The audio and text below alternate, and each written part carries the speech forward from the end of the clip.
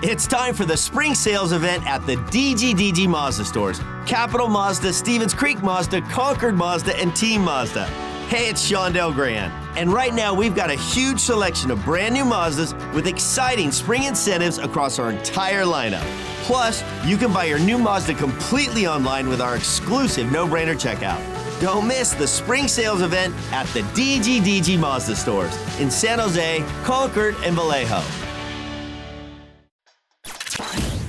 We're getting you ready for the game on The Buildup with news from around the league, interviews, highlights, and more. Here's your host, Ted Ramey. Oh no, in front of the net, off the skate of Eklund, but the Sharks gobble it up. Down to 9 seconds left in overtime, and here comes Granlund. Moving in, dropping it back. Eklund the shot, he scores! He scores! William Eklund caps an astounding comeback with 4.3 seconds left in overtime. The Sharks win it, 5-4. Yeah, it does, and I think to be honest, guys, we're playing hockey right now. We're playing so much more mature and so much more, we have a lot of skill in our game, so we're playing that, so you just got to keep going like that. All right, good afternoon, everyone. If you're like me, you are excited to watch the San Jose Sharks play against the Red Wings today, and I know that seems like a crazy statement compared to where we were just a few short weeks ago. We go back a month's time. The San Jose Sharks were in a much, much worse off place, and I know that sounds kind of overall just kind of wild, but a lot changed in that time, and we go back to where the Sharks were a month ago, and I keep on going to this because I feel it is an appropriate frame of reference. But if we look at where the Sharks were on the 7th of November, they were getting their first win of the year, a 2-1 hold on by the seat of your pants win against Philadelphia. And then a couple of nights later, they did something similar against the Oilers. And, obviously there have been losses along the way. They lost, to Vegas 5-0. They lost to Anaheim 4-1. Competitive losses on the road. They lost to Florida 5-3 at home. But again, competitive loss. They beat the Blues, got their offensive high point of the year, had a competitive loss against Vancouver, and then really the aberration since the two bad losses to start off the month of November, 7-1 to Seattle. Then it was a shootout loss to Montreal. It was a win against Vancouver. It was a win against the Capitals. It was a loss, albeit competitive, against the Bruins. And that takes us to the month of December, where, again, they continued playing better hockey. They got a quality 6-3 win against New Jersey.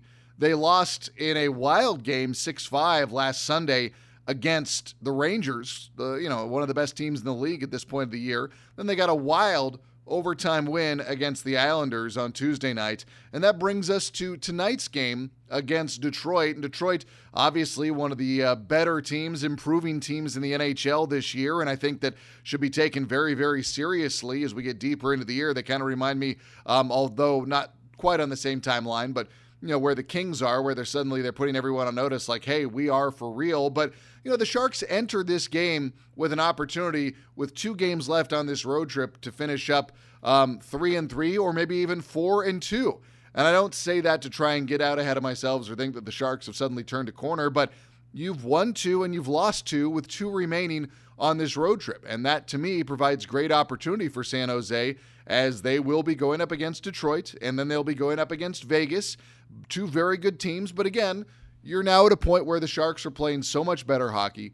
They are playing with more confidence. They are playing with greater continuity, where hopefully you get a little bit more of that swagger and you see what they can do against 2 really good teams on the road, knowing they have the opportunity to, going into this game, have a winning road trip, maybe 4-2, and then the opportunity maybe when all is said and done to get a 500 road trip. If that's not the way it goes down, if they only win 2 out of 6, if I had told you that a month ago, you would have been absolutely just to the moon. You've been like, all right, I love it. Let's do it. And then we look at the game coming up against Winnipeg before they go back out onto the road to take on, the Coyotes in Colorado. It's still, again, a very much improving team that I think everybody should be very much excited about as we go into these games. That's not to say that it's going to be smooth sailing or anything, but, you're watching the Sharks turn into a much more competitive team, which for me makes for a much better product. And I think that that to me has got to be the the happy outcome right now. It's like, are they improving? Yes, they are. Are they doing it in relatively entertaining fashion where not every game is a win, but every game is entertaining? Yes, they are. But we're going to talk more and more about this upcoming game against Detroit. I recorded this on Wednesday afternoon with the voice of the Detroit Red Wings, Ken Kal. So we will now get into that, learn about the Red Wings. Enjoy. All right, we are now joined on the Sharks Audio Network by Ken Kal, the voice of the Red Wings. Ken, what's going on, man? How are you doing? I'm doing good today, Ted. Just coming back from Buffalo. Red Wings playing some pretty good hockey right now. We got a good matchup coming up with the San Jose Sharks. Yes, I'm very excited for this, Ken, because I was 9 years old when the Sharks started up, and in my mind, the rivalry that the Sharks and Red Wings once had, for those who don't remember, for those who never existed in that timeline that went, in my opinion, until about 2011. I mean, that was, for me, just so much fun, and I would love for that rivalry to be reborn. And I know that, the Red Wings are obviously pointed in an upward trend, and the Sharks are still climbing their way out of it. And we'll probably get to the comparisons of where Detroit was versus where the Sharks are. But I mean, are you with me? Would you like to see that rivalry be reborn, even if it is a little bit difficult with them being in different conferences now? Well, I'm sure you enjoyed the rivalry, but I don't think Detroit fans liked it because it seemed like every time we played the San Jose Sharks in the playoffs, they always beat us and we could never move on. So it was kind of a tough rivalry. But I will say this, there was a lot of good hockey that was played between Detroit and San Jose. The crowds in San Jose always impressed me because they were so loud, and it seemed like every series back then went 7 games, and it all came down to a game 7, and they always seemed to be played in San Jose. So that was a bummer for Red Wing fans and the Red Wings themselves. But again, yeah, I'd like to see it happen. And again, just for me, I'm a longtime closet Oakland Seals fan because my first game I ever went to in the National Hockey League was January 25th, 1969.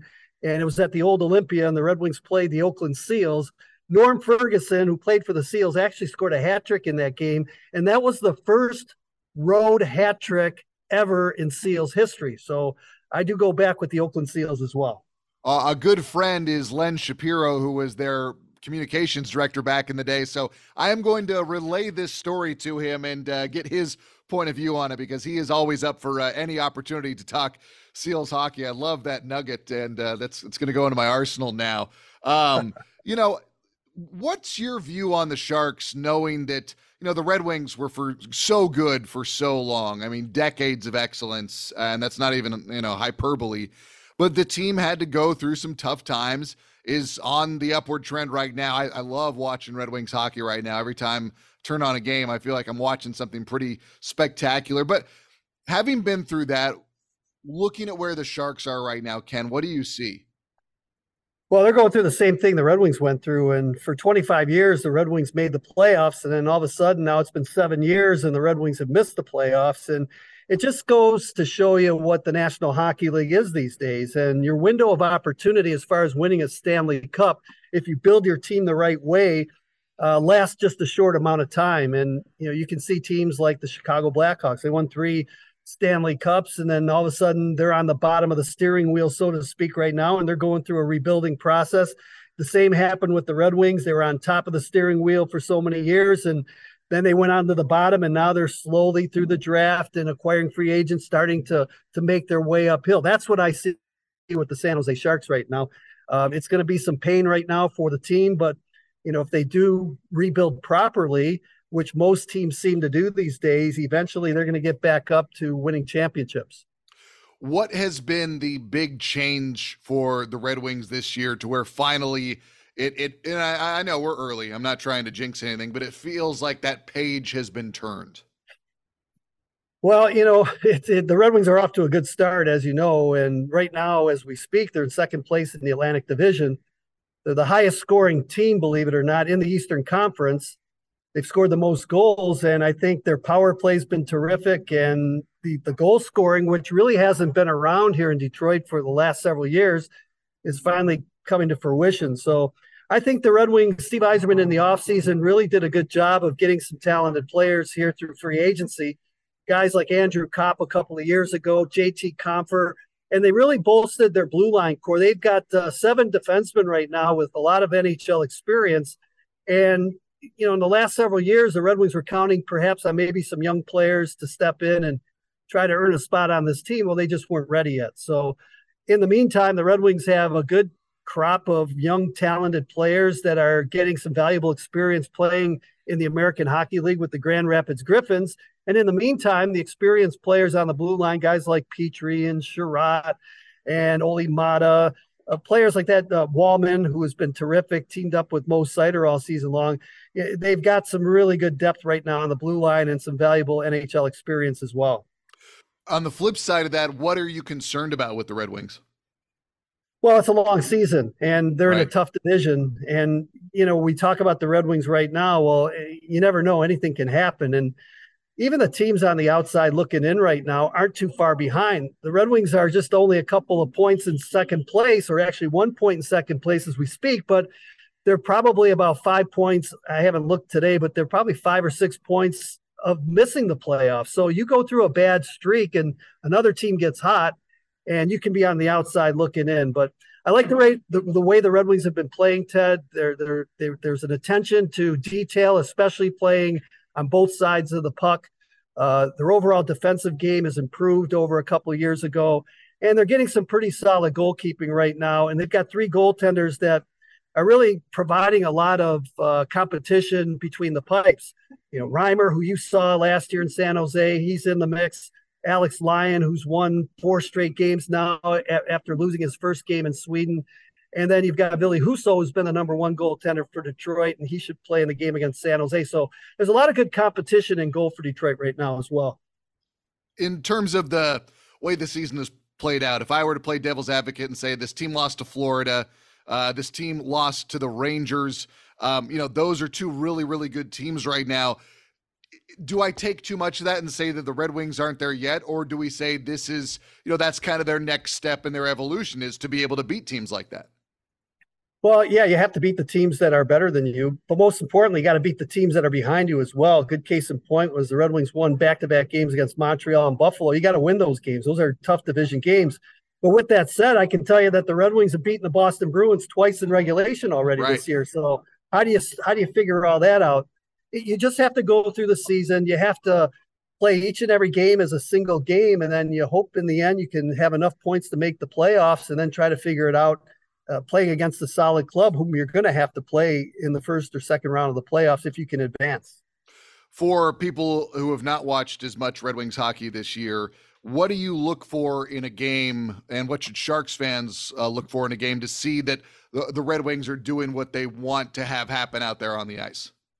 Well, good things are starting to happen here in Detroit. And I think if you're a Shark fan or even a Red Wing fan, tomorrow night's game is going to be a bonus because Patrick Kane is expected to play for the Red Wings in that game. Now, we all know he went through some offseason surgery. Right. Not many players have been able to come back from the type of surgery that he has. But then again, he's Patrick Kane. And even if he's not 100% or how he was in his prime, he certainly knows how to play the game. He's a smart player. He's very talented still. He can help out on the power play, can win you a point if you go into a shootout because he seems to relish that situation. So it'll be a real treat tomorrow for the Red Wings to take on those San Jose Sharks with Patrick Kane in the lineup.